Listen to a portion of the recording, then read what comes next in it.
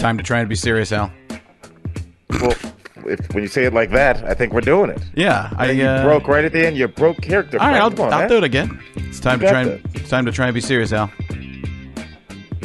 We're being serious right now. Yeah. Frank. All right, heavy, deadly serious. All right, so let me start this way.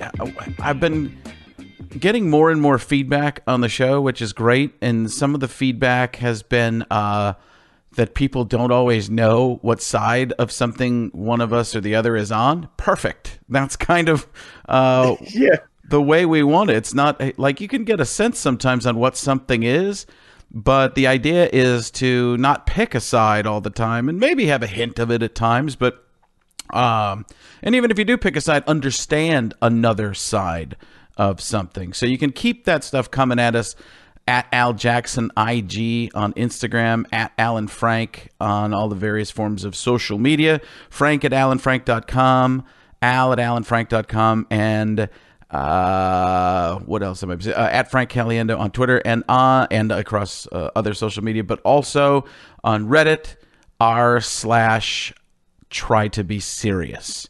So yeah, that whole side thing is really interesting because if you think about it, if you think about like the idea of having a side, and obviously the natural human inclination with that is wanting to win. Whenever in the rare instances where your side does win and you guys are now in control, the first thing that happens is that faction that won will then split. If you think about like The Walking Dead, there's a side of people that want to kind of remain human beings. They all are on the side of surviving, but once the people that survived, there was a side that wanted to become like kind of like crazy people, and the side that wanted to stay human beings, still bury the dead, still have some kinds of traditions. So like when you look at anything, whenever you think that your side won, we're the human beings that survived, there's always going to be a split in that faction as well. So there's no side, because no matter what side wins, you're going to have problems with the side that wins. You're going to have problems with people that are on your team, air quotes. So that's part of life. What I love too is that whenever a lot of super high level intelligent programs would use, or podcasts would use, fact-based evidence based on regular human life in the course of history. We use television shows to show our examples. And I tried my hardest to use the biggest words possible, and I failed fairly miserably. But that's because we won, and we're fractioning off. Exactly. And you know what, Frank? I'm looking at your Apple Watch right now. Just got mine. I'm in love. Yeah. I dig it. You wanted to have us share workout stuff and everything. I was like, no, thank you. I've done that before, and it's so annoying when people, because I'll go for a jog early in the morning, and people be like, by 8 o'clock in the morning, I've got 500 activity level points, and they're like, what are you doing? I'm like, moving, that's all. And then somebody would be like, what are you doing? How come you're not your normal 500? No, that's the privacy we talked about last week. I like to work out for me. If I needed the extra motivation, maybe, but I'm fairly decent at motivating myself. So are you a person that needs motivation?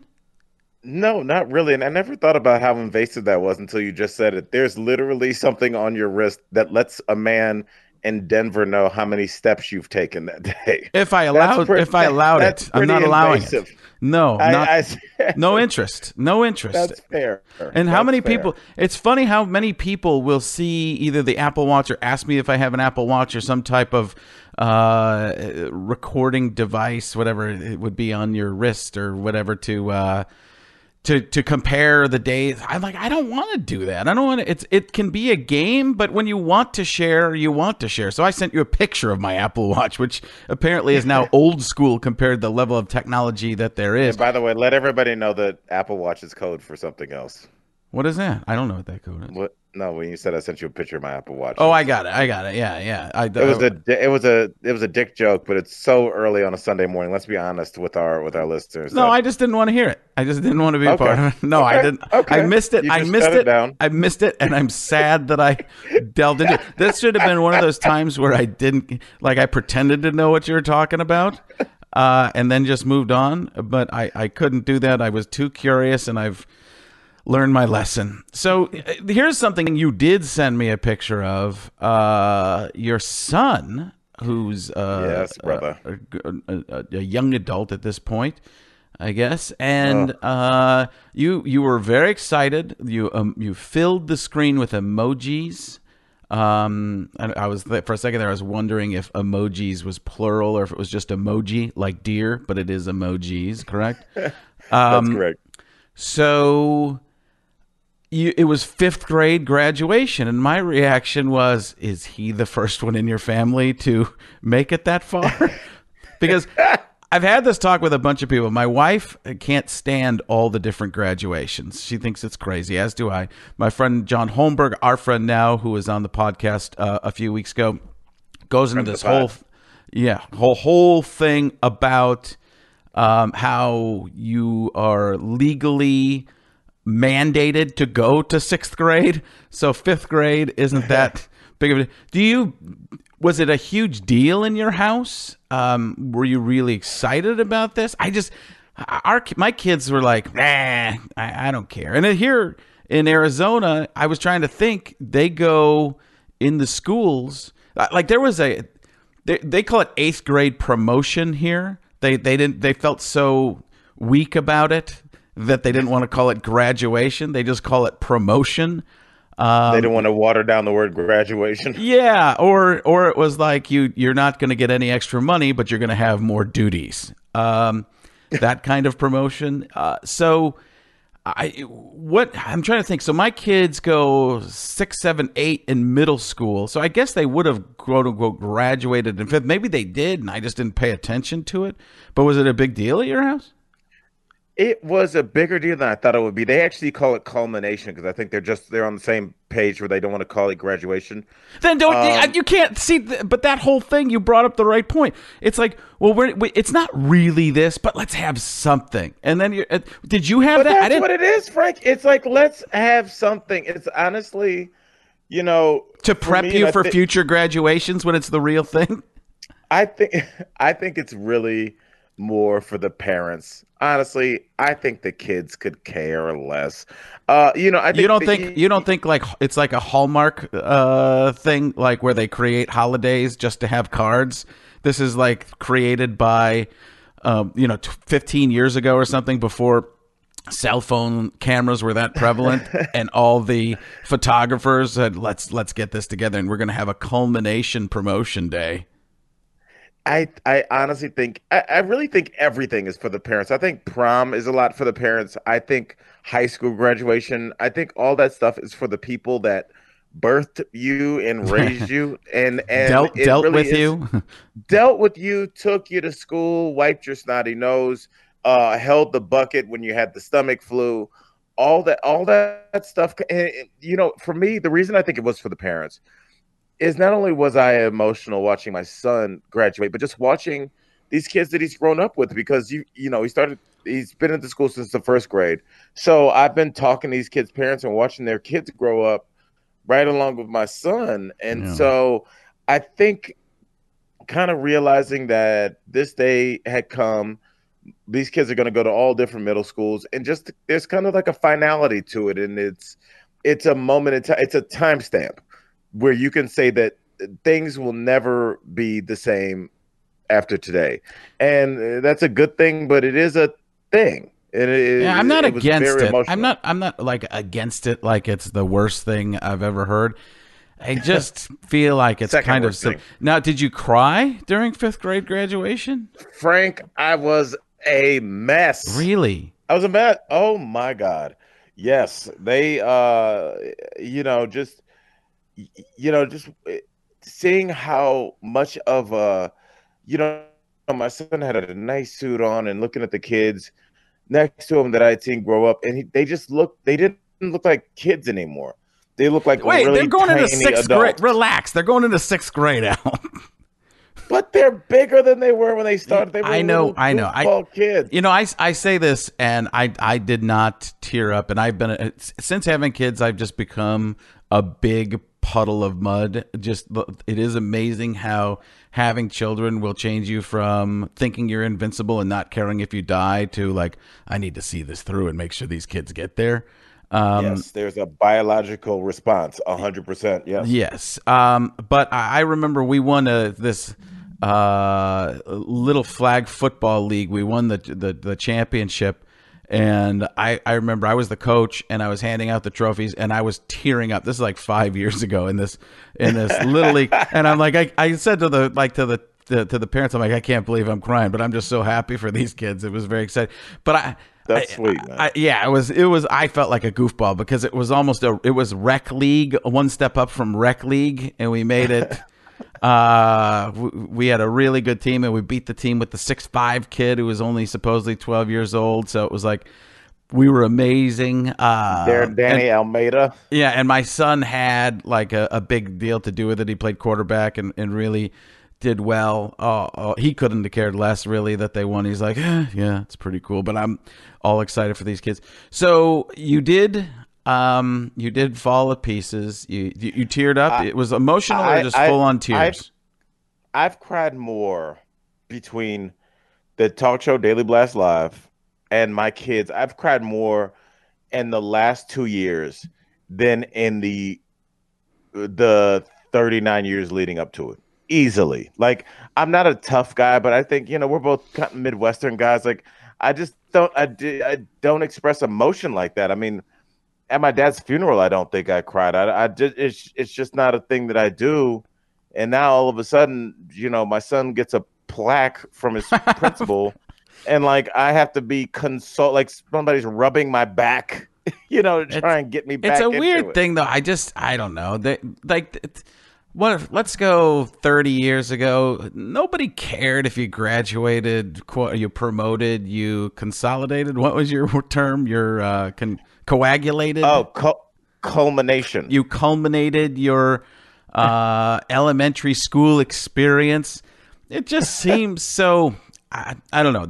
As a parent, I agree with you. It's pretty cool. I don't think the kids care that much. They just want to get out of there. They're probably happy that counts as school time, that they don't have to be learning something, which then again... But then to John's point, if he says you're legally mandated to get a high school diploma, are you not? So then why do we celebrate graduation? Well, at a certain age, I don't think you have to go to high school anymore, right? At a certain age, it's the age that you are. So at the age of... if you were 18 years old and you're still in 5th grade, you don't have to go to 6th grade. You're done. But you should, because you're going to dominate. Well, yeah, I mean, you're gonna. I don't know what they'll let you play in legally.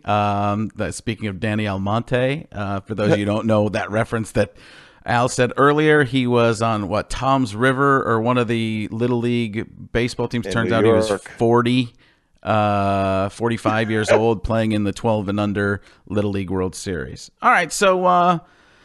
I got one other little thing I got that was pretty cool this week. I did not tear up. I saw a little a person that was very exciting to see. Trying to figure out. I want to say a little person, and then I'm thinking, well, that's not really. It's not like Brad Williams or something, but a small person do something pretty cool. Kyler Murray. I got to meet Kyler Murray. Really? How big is he in real life? Taller. You're talking about the coach for the Arizona, the new number one draft pick. The number one draft pick. I went over to the Cardinals training facility this week and got to watch some of them. Did a little bit of I can even get into that for a second. But Kyler's cool. Maybe you might want to mention that on the podcast. Yeah, he's 5'10". He's I mean, I'm 5'6". Joey's 5'9". My son, and Kyler's a little taller than Joey. So my son really wanted to meet him, I think, just to compare heights. So here's the goofy thing that happened. So I have the chance to go over there, and they warned me that sometimes there's cameras and stuff like that. If I want to do something, you can mic up. And I was like, sure, yeah, no problem whatsoever. I love the organizations. Always, they're great to me. And then the guys come over from the group that wants to mic me up and start giving me ideas. I'm like, no. And one of them was so we talked to the team because Coach Kingsbury wanted me to Coach Cliff, we'll call him, it's easier, wanted me to talk to the team. I'm like, sure. And then they started they're like, okay, you do some John Madden. I'm like, no. I'm not doing any John Madden because they want to put it on social media and stuff. I go, I do John Madden. That gets out there, which is it's going to be. And I'm going to get ripped for doing impressions that are 30 years old. No thanks. And plus the players aren't going to care. They won't. Half the guys have never seen John Madden. The average age is 23, 24 years old. He's been out of the line. So I'm like, no thanks. And then they're like, well, what else can you do? I was like, really? Well, that's nice. So then it was, it's a young guy just trying to do his job. I'm like, well, I could do some Gruden. He's like, yeah, I don't like, I'm like, I know, but Coach Cliff wants me to do Gruden. That's what's going to work and break the ice. They're going to love that because he was doing quarterback camp while they were all in college and some of them playing. They know this guy's an opposing coach. He's like, well, I'm like, okay, then the whole thing is off. I also wanted to stand on a box or have Kyler Murray stand on a box and be way taller than me and then pan up like I was talking to Kyler. And then I go, here's something really funny. You stand Kyler on a box. And then immediately the guy stopped listening to me. And because he didn't really know what I was saying, what the joke was. The joke was going to be that Kyler was way taller than me. Right. And I'm like, you don't have to, like, here's the thing. You don't have to air anything. You don't have to put anything out. You're recording it. You have the mic. I'm like, they're like, but how about you do, I'm like, no, this is over. I'm going to, and I was almost going to not talk to the team, but then I realized that Coach Cliff really wanted me to do it. So I did talk to the team and it went pretty well at the very beginning. I did some Gruden. It broke the ice some. I did some Stephen A. Smith. Blew the roof off the joint. I did Schefter. They went crazy for Adam Schefter, the NFL insider, which I thought was really funny. Wait, can I hear a little Schefter? According to my sources, at this particular time, it appears that there's a distinct possibility that sometime in the future, maybe not this future, but in an alternative universe, there's a chance that this may possibly happen during high school mini camp promotion. So I get done, and but I didn't even tell you the whole story. So leading up to this was pretty interesting too, because we're walking over to watch the quarterbacks at the beginning of. So I'm going to jump back here, which I should have told this in order, but I forgot how cool this actually was. All this stuff. So we get there, we're hanging out for a little bit. We're watching everybody, and I know a couple of the guys on the team, not like incredibly well, like I hang out, but like if some of the guys saw me, they'd be like, Frank, what's going on? And so I'm walking over with my son and the GM, Steve Keim, over to the quarterbacks, and all of a sudden I can't move my legs. My legs have been wrapped up, and now I'm tackled, and I look over to what's happened, and Larry Fitzgerald has tackled me with a shoestring tackle. And he's like, Frank, you almost as tall as your 12-year-old son now? Like, what? I'm like, what are you doing? And then I just laid there for like 3 or 4 seconds on the ground because I'm thinking, this is pretty cool. I've just been tackled by Larry Fitzgerald, the Hall of Famer. He's done this to Kurt Warner. So now Kurt Warner and I are in the same conversation for more than just being great quarterbacks in the NFL. That's right. And working our way from grocery store baggers to the Hall of Fame. But so I have this relationship with Larry that's pretty cool. He's always nice to me, and to the point where he messes with me now. So it's great that he will make fun of me and get me back. The first joke I did as Gruden talking to the team was, I'll tell you what, man, I wanted to draft every single one of you guys for my team, except for Larry Fitzgerald, because we came out of college at the same time, man. So that was pretty fun. And then jumping back into talking to the team, I was basically done. I go to Coach Cliff because I didn't know what to say so much. I never know. I'd done that show for Clemson a few years ago, and I wouldn't call it a show. I would call it a disaster is what it was, because my son, as we're walking, I'm about to talk to the team, he's like, remember Clemson? I'm like, because he was there, I'm like, I won't. That was the most embarrassed I've ever been, my son, watching how terrible that went.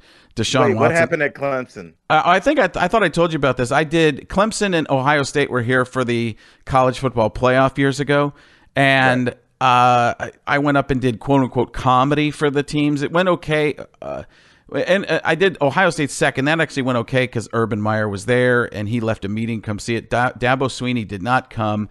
He was at a meeting, and theirs was mandatory. And like, guys didn't even take their headphones out. I don't know if they were listening to stuff or not. It was probably more interesting than me to them. But it's like being their dad up there, and I'm doing Gruden and some other stuff. And these are kids who grew up in the South watching college football.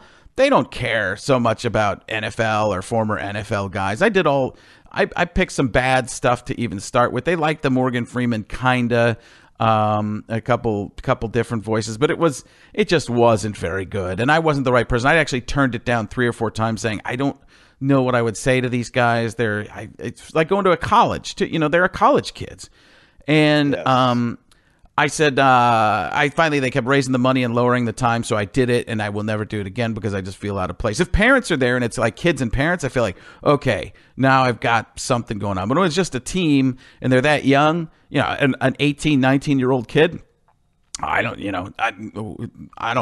they don't even really know me that much. So that was the Clemson story. If you had to do over again, are there any impressions that you would have done at the time? Lou Holtz, because he was the guy who he was talking about them on TV. So that was one that probably would have gotten them going, because right. I went into it with a bad attitude too, like going, I just don't know what I'm gonna do. They want Kevin Hart and they're gonna get me. It would be the same feeling with a bunch of really old people. Like, you go into that room and you're like, what am I don't have any bingo humor. It's just, what am I gonna do there? So Columbo. Right, yeah. So, excuse me, pardon me, this is way better than when I performed in front of Clemson. So I finish up to jump back in time, or jump forward in time. To that, speaking to the team, I basically get done. This podcast is like X-Men: Days of Future Past. Yeah. Just this story because I told it. To review, this is the chronology of how it happened. We got to the camp, the mandatory mini camp. We got there, and then. Walking over to the quarterbacks, that's when Larry Fitzgerald tackles me. We watch the stuff for a while. Then the guy wants to mic me. I end up saying no. Then I talk to the team. All right, so if you have to go back and listen to that, that's where we're at. So then I'm talking to the team. I do the Gruden. I do the Stephen A. Smith. I do the Adam Schefter. I did a little Jake Glazer. It was crazy. And then I'm basically done. And Larry Fitzgerald yells out, "Come on, do some Trump." I was like, "What?" He's like, "Do some Trump." I'm thinking, this is not the right crowd to do a Trump thing. I don't want to, my Trump is silly. It's not, but I just didn't want to, I did not want to, like, people think I'm like Mr. Pro Trump something or something like that. And he says, "Do some Trump." I'm like, "Really, Larry?" He goes, "Yeah." I'm like, "All right." So I start doing a tremendous amount of, and everybody goes crazy. Like, they're laughing. They're having that was the biggest thing, and there's no way the guys would have wanted me to do that from the recording crew, and I didn't even think. I was like, listen, there might be some guys who are on the. Well, I'm trying to think about the whole national anthem thing. No, the national anthem thing, and that that was also a lot of that sparked by Trump and all that stuff. I didn't want any kind of animosity there. That's not what I was looking for. It was just. But I talked to Larry after. I can't believe the Trump went so well. He goes, "Everybody, you got to make fun of Donald Trump. It's easy." I was like, "Yeah, I know, but sometimes you just you pick where you're going to do certain things. You're like, everybody knows where you're coming from, that kind of thing." So I was like, okay, so that was cool. So Larry coached me through to get the biggest laughs of the day. So life coach Larry Fitzgerald. That's really cool, and that actually transitions me into my first question for you, because your name came up organically. I heard about this. Actually, yes. People in Cleveland watching the Daily Blast live were talking to my wife about it. Go ahead. Yeah. So it came out this week that Alec Baldwin told Lorne Michaels over at Saturday Night Live that he's kind of done playing Trump. I guess he's been doing it since 2016, and he said it's just taken over his life, and he doesn't want to get typecast. And what my friend was saying was also he's done some interviews saying, like, when you do Trump, I mean, just the vitriol, people yell at you when you're walking down the street, hey, I hate you, and just craziness because he is so polarizing. And so it came around like who should play Trump. The next Trump should be Daryl Hammond. Who was great at it, by the way. He was like the original Saturday Night Live guy doing Trump, and it was fantastic. Right, yeah, Daryl Hammond's amazing, and obviously, no bias. I mean, I've been firsthand witness to your Trump. I think there's nobody better doing a better Trump than you right now, honestly. But I told everybody, and this is strictly my opinion. I ain't spoken with you, but I was like, Frank would hate this because Frank's a kind of easygoing, get along guy, and when you start doing impressions of Trump on a national level, 50% of the population automatically hates you. And I thought that you would 100% hate that. So what do you think about that? Well, I think it depends on the writing of it, of how somebody wrote something. Like, I'll do Trump all the time. I just pick the way I do. They get very political in the way they do it. So I actually turn certain things like that down. If I could do my take on a big show like that, yeah, sure, I would do it. But most of the time they want to have it be a more pointed political statement that when the person is doing it. So, yeah, I don't know. The fact that Alec Baldwin has done it there, that's pretty amazing, because they used to use their cast members to do all their stuff, and now it's like they get guest star impressions, which I don't know. I guess it's bigger, and that's where the world is today. But I've always been a fan of, you've got the cast, have the cast do that and let the cast members build to where they're at. Build that audience and build that fanship. So I don't know. Would I do it in that situation? Yeah, the Trump thing, probably. I'm a whore. I don't know. Nothing wrong with porn. Yeah, I mean, for me, it's, you get out there and just then you can always give the rest of your message later. If it got too mean, I probably wouldn't want to do it. I mean, Alec Baldwin's was good, but he was just so angry seeming that I like it when you could tell that there's something about the person doing the impression that you like. Let me say that so it actually makes sense. When a person does an impression, there's two ways to really do an impression that I think that make it good. You find the things you actually like about the person, or you find the things you truly hate, and that you make that emotional tie, and that's where it becomes interesting. It doesn't mean you have to agree with the person. I think it's funny to watch Trump just be P.T. Barnum, to make everything incredibly huge, to make it amazing. Like, there was a speck of dust that just went by me, and it was a regular speck of dust until it passed in front of me, and that's between me and the camera, and now it's got a piece of both of us. That's incredible. It's like, it's that thing. And the way he talks and the way he can just keep blabbing stuff out, that is amazing to me. And I can separate that from anything that I might not like in terms of what he does or how he acts. That's just how I do it. So even back to Tony Danza, he would do that back when it was one of the first impressions I did. But the thing I saw is he would talk like that until he went to the old school. This is his acting level. When somebody from the old neighborhood come back, he turned into super Italian. Tony, Mrs. Rosini. Like, where did that? You just became Super Mario. So he really did. It's me, Mario. So it's one of those things where, you can find something you like about the person and just have fun with that.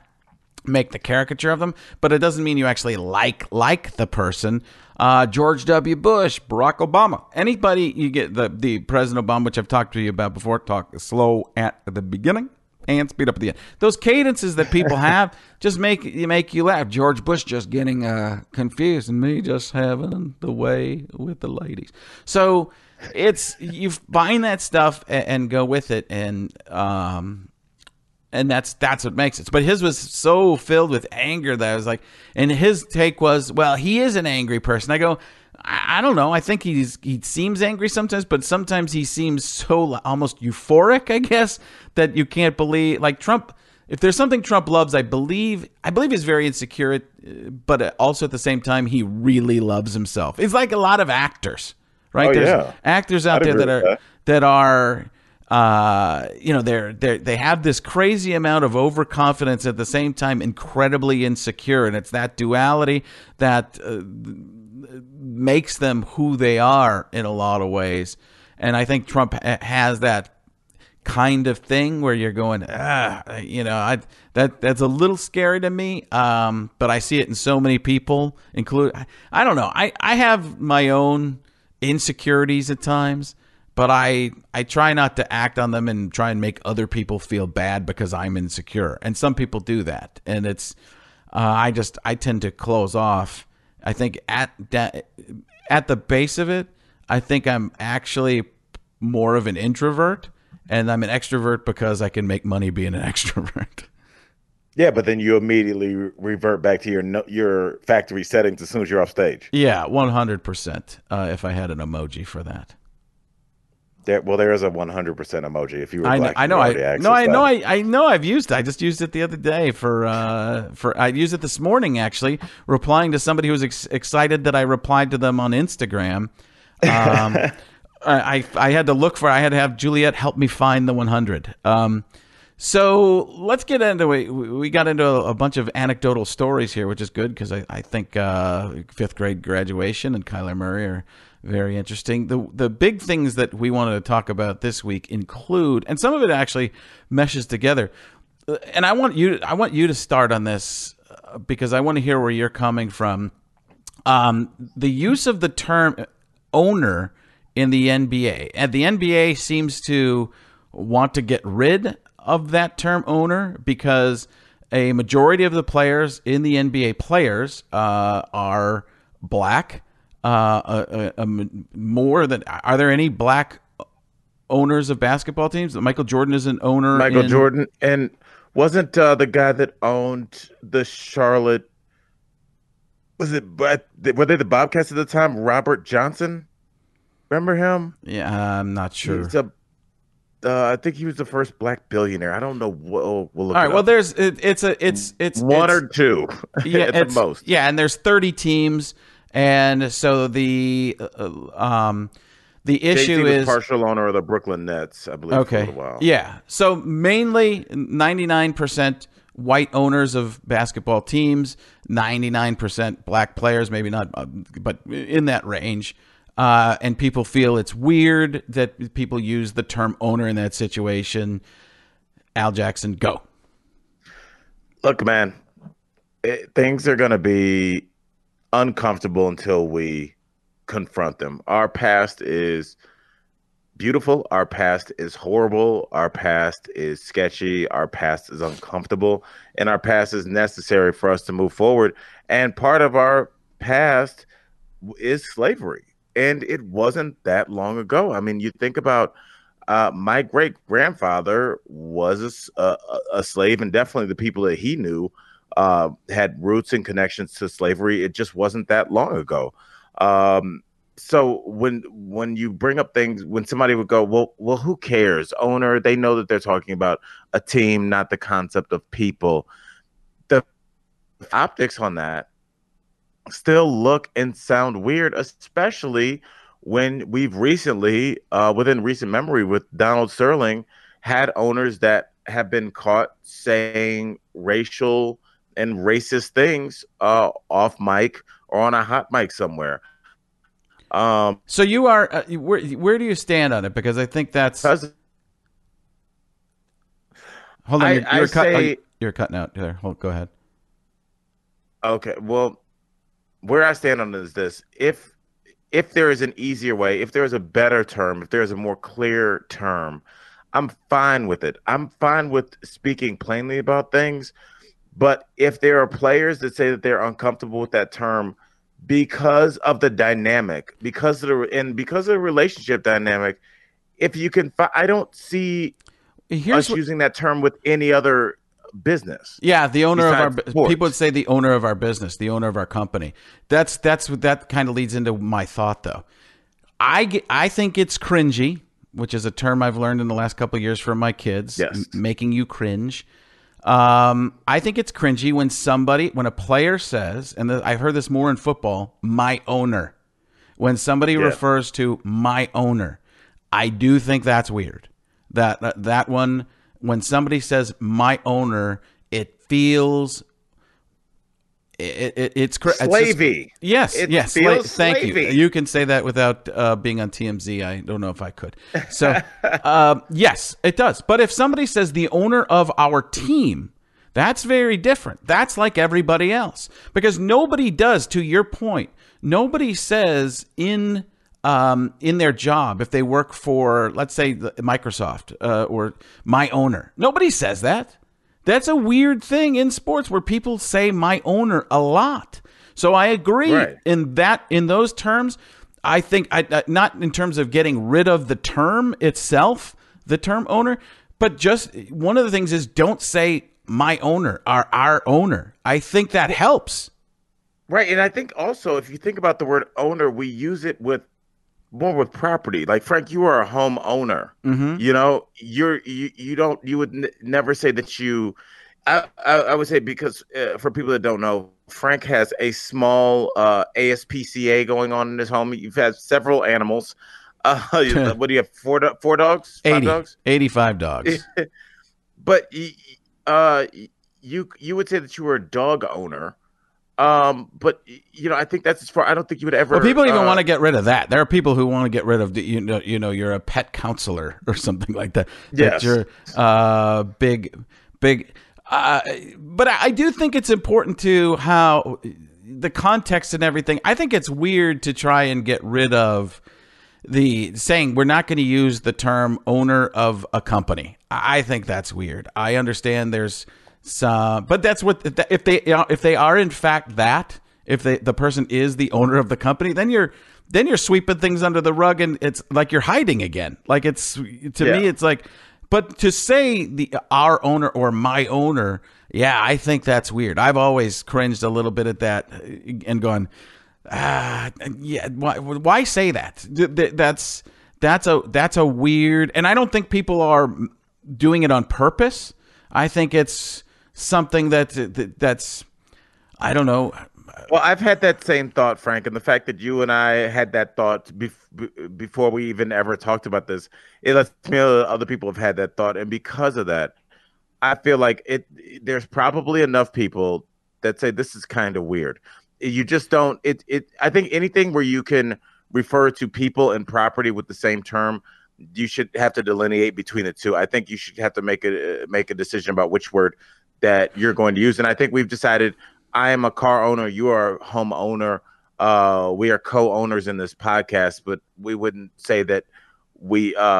If Toledo was like, "Yeah, Alan Frank are our own, are my owners," you would say no, that we'd be like, "Stop! Don't ever say that again." But I don't think you get rid of the word owner. You use it in the correct context. If the person is an owner of a team and they've contracted a person to work for them, and you don't own the person, you own the business that the contract is associated with. So for me, if they're trying to get rid of the word owner and like not use it, it feels like almost book burning to me, because it's a weird. Yeah. It's just you can't. You're hiding what something is. Somebody is a business owner, and there are meetings for business owners. There's people use the term business owner all the time, but they don't say worker owner, and that's where I think is the issue. And I've heard quite a bit of discussions about this. It seems, I mean, again, that term or saying that phrasing, my owner, weird. Don't like it at all. I like what you said about the book burning thing. It's like, don't blame the word because we're using it wrong. Right. Think about the word Oriental. Like, that freaks people out. And they're like, oh, don't say that. Oriental refers to things, rugs, right. Artwork. It's Oriental. It's from the Orient. Mm-hmm. You just don't refer to people like that. Right. And once we figured out that that's not cool to refer to people like that, the word Oriental, when somebody goes, hey, I'm getting this brand new Oriental rug, you're not like, don't bite your tongue. You're like, cool, when's it coming? So once we figure out how to use the words, it's fine. Well, you don't refer to people like that. It's like even the word gay used to mean happy, and then until the gays took it. I'm not laughing at that. I'm laughing at how you did that. You were the owner of that joke. Frank, we need to get our money together and buy a gay bar. There is a venue that's cat a corner to me at my apartment complex, and it's been several things. It was just kind of like a dive bar for a little while. It's like a 3-story kind of situation, and I used to stare at it and be like, if I own that property, what would I turn it into? How could I? I just have these weird kind of business things, and it finally closed officially maybe 8 months ago. Smash cut to a month ago. No renovations, nothing changed. They unfurled a rainbow flag.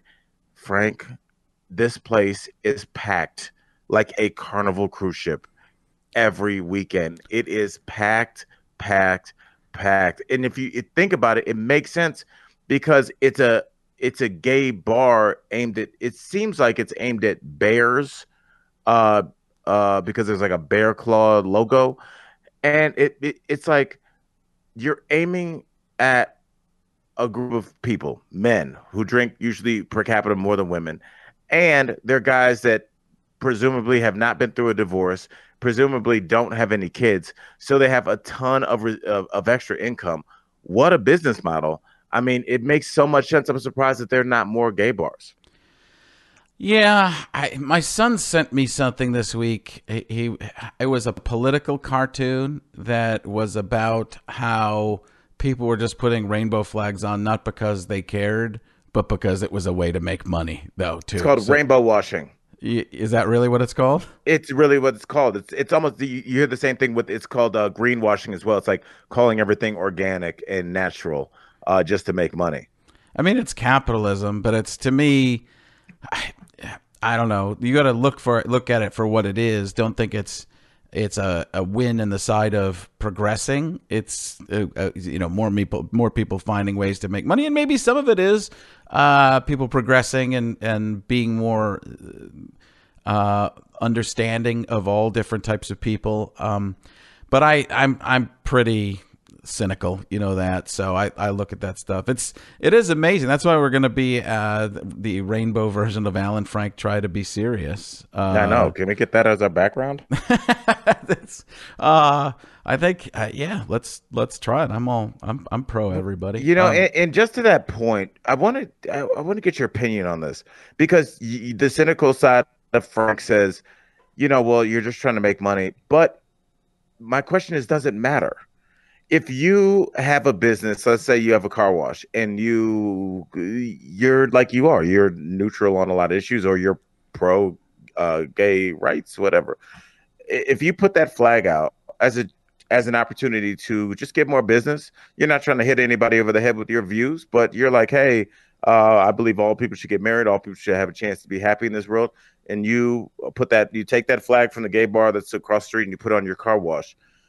Even though you may not be promoting legislation or donating to gay causes, aren't you doing a good thing for just gay rights in general, just by having that flag on your business? And just when people look over, they say, oh yes, gay people deserve equal rights. Whether you care or not, are you doing a passively good thing?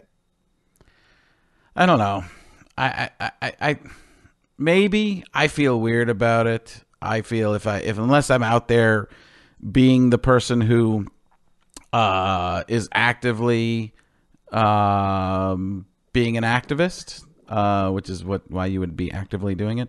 I feel like it's kind of lip service, but whatever. I mean, you're allowed to do whatever you want. I mean, it's just for me I can only judge on me personally. Like, I would not put the rainbow on our podcast for real. I mean, not because just because that's not what we are. I think I'd be lying to people if that's what we were.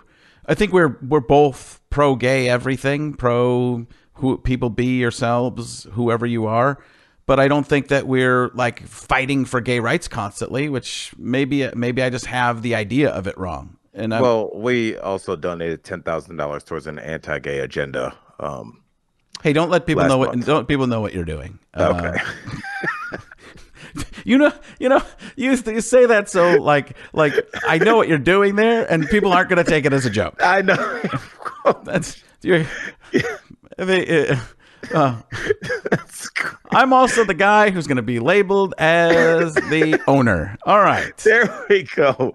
Frank said he owns gays. That's gonna be what's taken. No, I'm a gay bar owner. What? I didn't say that. All right, I want to get back. By the way, Frank, I have my name for my gay bar. Do you want to hear it? Al Jackson Invitational? No, it's called Two Bears, One Cub. That's pretty good. Yeah, just Google those syllables somewhere if you don't know what he's parodying there. Yes. Yeah. That's very funny, and probably the promo for the month.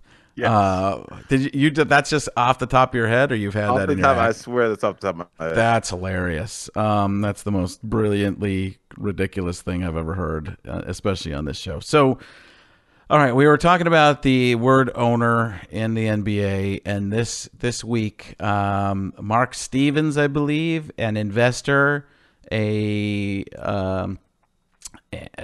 the Golden State Warriors, interacted jerkily, as if that's an adverb, with one of the players on Kyle Lowry. Kyle Lowry on the Toronto Raptors. This was at Golden State, and this is a whole weird situation. I've always felt that in the NBA, it's odd that the players are so close to the crowd that you go one or two steps out of bounds. You can never go full force. Like if you're a normal human being worried about hurting another human being, because these guys are so big and in such good shape for the most part that they go into the crowd, you could just you got to be careful of killing somebody. That's not overstating it, Frank. I mean, people, when you get good seats to an NBA game, you see that they're kind of freaks of nature. When you see football players, some football players, like you think about somebody like Zach Thomas, who's a great middle linebacker. Zach Thomas is probably 5'8", 5'9". You know, he's a muscular guy, but he probably looked like a guy that would be at a Gold's Gym, like just an athletic guy. But when you see a guy that's 6'11", that is yoked, that can run like that can jump like that, and you think about this person now directing that momentum towards a loose ball, towards a woman that's got her head turned talking to her husband. I'm really surprised, and I'm happy this hasn't happened, but I'm surprised that somebody hasn't gotten really hurt. Yeah, I just think it's weird, and the NBA prides itself on the fans being so into the game and part of the game. I think you could be still in the game and part of the game another 10, 15 feet back, but that's just me. But I think that's also a ton of revenue you're costing them as well, Frank. Yeah, I mean, again, it all comes down to money there. But so now they're talking about what did they do, and this is let's tell everybody what happened. So what had happened was Kyle Lowry goes into the front row. He's two spots over from a partial owner of the team, the Golden State Warriors, an investor, I guess, a billionaire. And the billionaire reaches over and shoves Kyle Lowry, and it's weird. Like, he's not really affected directly by him, but my guess is a couple of things. Now, Kyle Lowry, smartly, way smarter than this guy, Mark Stevens, two first names, that can always be difficult, especially when the second one's plural. Kyle Lowry composes himself and goes, "What just happened? Why?" And then gets upset about it, but doesn't retaliate, which is great. And the better man of the two, in my opinion. What I think happened with this Mark Stevens is twofold. One, I think he's had some beers, which none of this makes anything okay. Nothing makes anything okay. That makes sense, though. I'm just trying to lay out what I believe are the potential facts here. We can have them researched. I don't think that Mark Stevens has talked anywhere at all, which I think is it's one of two ways. It's either a great move or a huge mistake. I don't think it's in the middle. Only time will tell. But I think he's probably had some drinks. He's like a tough guy in a bar, and he's a super rich guy. And as I've told you before, nobody tells billionaires what to do. When you go into I've done comedy for rooms of multi huge millionaires and billionaires. Nobody tells them shh. Nobody does it. So Kyle Lowry doing what he's supposed to do, going for the ball in the game, goes 2 seats over. This guy reaches over. He thinks he's better. He thinks he's a better person because he's a billionaire. Listen, you might think there's race in it. Maybe there is. I don't know. I'm not even getting into that because that's not even where I'm coming from on this. But I've been in the situation where, I mean, I've thought this before. This is a terrible thing. I've got my mind out of it. When I was younger and I had a nice car, somebody had a bad car and cut me off. I'm like, how are you cutting me off with that 75 station wagon? This is a Honda Accord, man. Brand new Honda Accord. I mean, I've been in that, and I've heard multiple people talk about their studies with people who own better houses and better cars that believe they have more rights than people, and you don't. You're the same type of person. Like celebrities have that all the time, right? Like a celebrity, like, do you know who I am? Kind of situation. Billionaires have that too, and none of this makes it right. I'm just saying where I'm coming from in this. This guy thinks he's part of the game. He's been drinking. His inhibitions are down a little bit. He thinks he's part of the game because he's an investor. He is part of the team in a way. He thinks he's like the players. Probably he wants to be a player, can't be a player, could never be a player because of the level of his athleticism, couldn't get there, or determination. But I'm going to go, like you said, these guys have to be freaks of nature to get to that level. And people don't understand. You can't just have the talent. You have to have the work ethic to be at that level as well. It is a full-on job year round. But he reaches over and does the thing. He's an idiot. No excuses there. He made the big mistake. And now he's got to live with the repercussions. The repercussions are being fined $500,000 and being kicked out banned for a year. Banned for a year. And one of the things I heard a former player talk about this, they're like, hey, this guy's worth $1 billion. He should be fined more. And I'm going, what does the amount of money he makes have to do with this? I don't think that, like, whatever the fine is, we have to judge all people on being people. Again, there is this part of me that says, well, as an investor in the team, as part of an ownership group, you have to represent a little better than that, a lot better than that. You made a mistake, but his thinking in the moment was probably that, I'm part of the team. Well, no, you're not really. So I think it's just way more complicated than people are making it seem. And Frank, let me ask you this, because I really want to get your opinion on this. Ball rolls out of bounds. Kyle Lowry goes to get it, and the guy kind of kicks the ball away. And Kyle Lowry shoves him with the same amount of force that he shoved Kyle Lowry. What are we talking about right now? How does that change the narrative of the story? If Kyle Lowry at 6'6", probably 225 pounds, shoves that owner, not like shoves him over his chair, like literally. Just there were different angles that showed that some people said that the shove was more of a push and not really a shove. I get where you're going on this. The player, I think, gets fined. I think the player gets put under a lot of scrutiny unfairly because they're in the middle of the game. I think, and also would bring up malice at the palace memories as well. Yeah.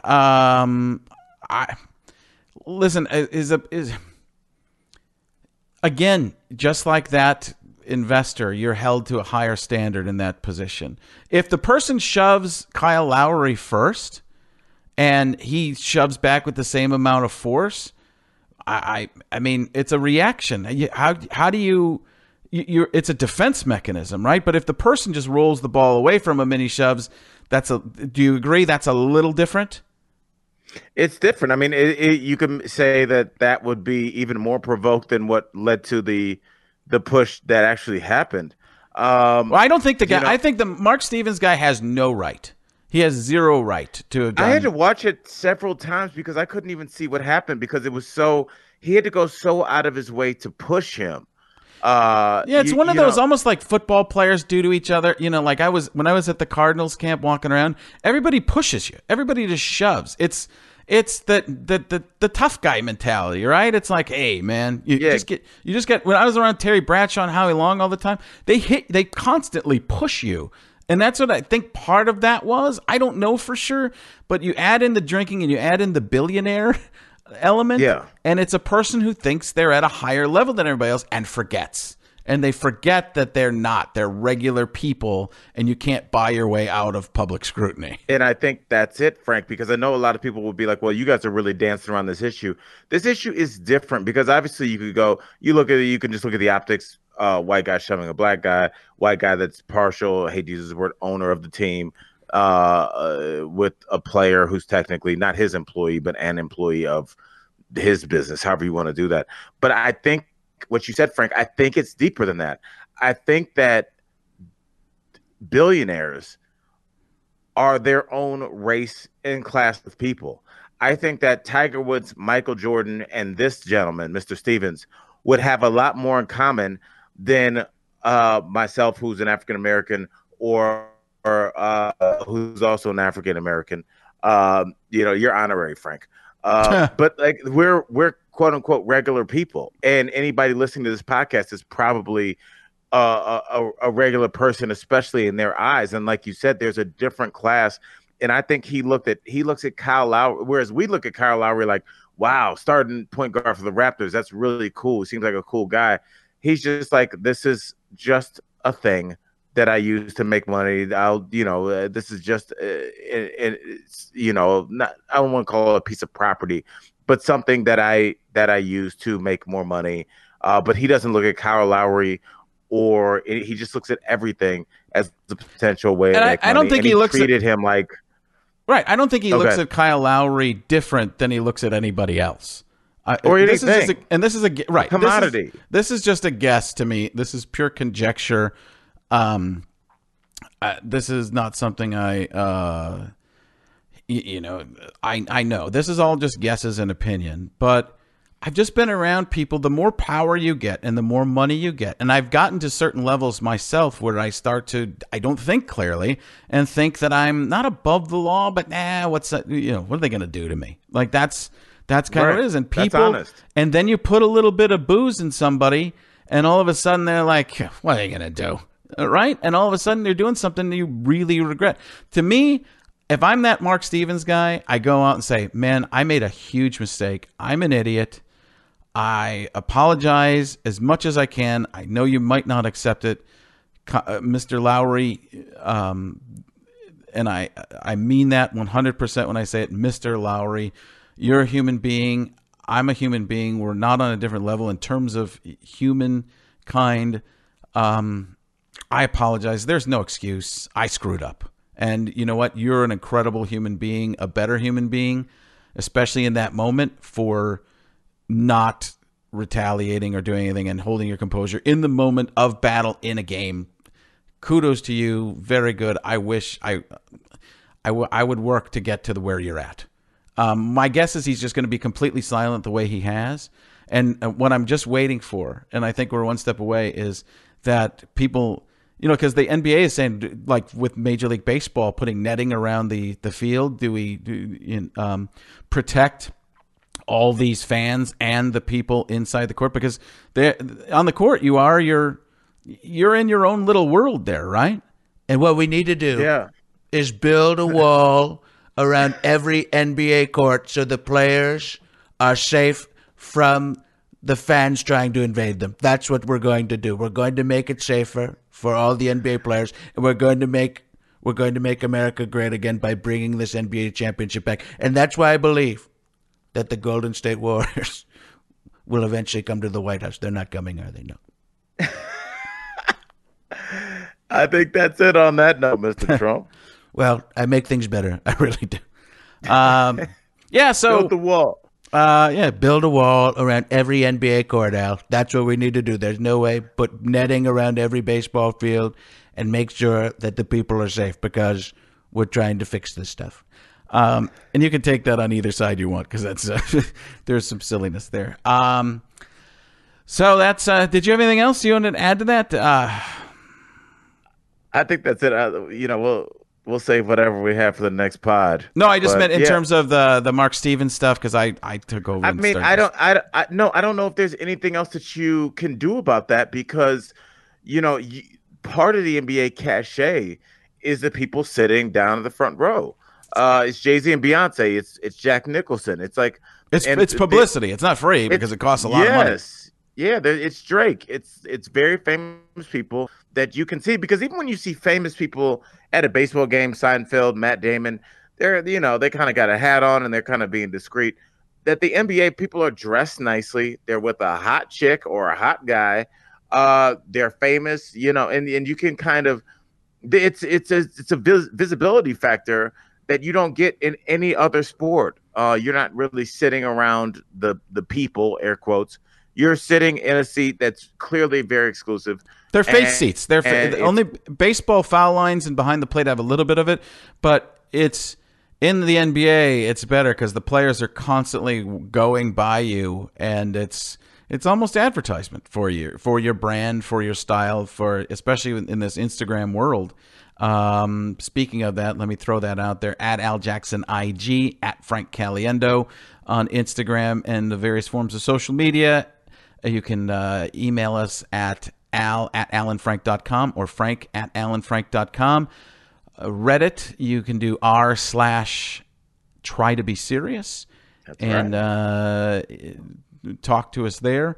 But yeah, I don't know. I think there's quite a bit, and I threw myself off because I threw social media stuff out there, so I forgot what you were saying. Well, I mean, I think we've gotten to the bottom of this. It's that the NBA definitely it's a cool sport. It's a sport that is kind of trendy. You look at the fashions people wear. You look at the level of fame that people are there, because you can think about like NBA players, NBA fans.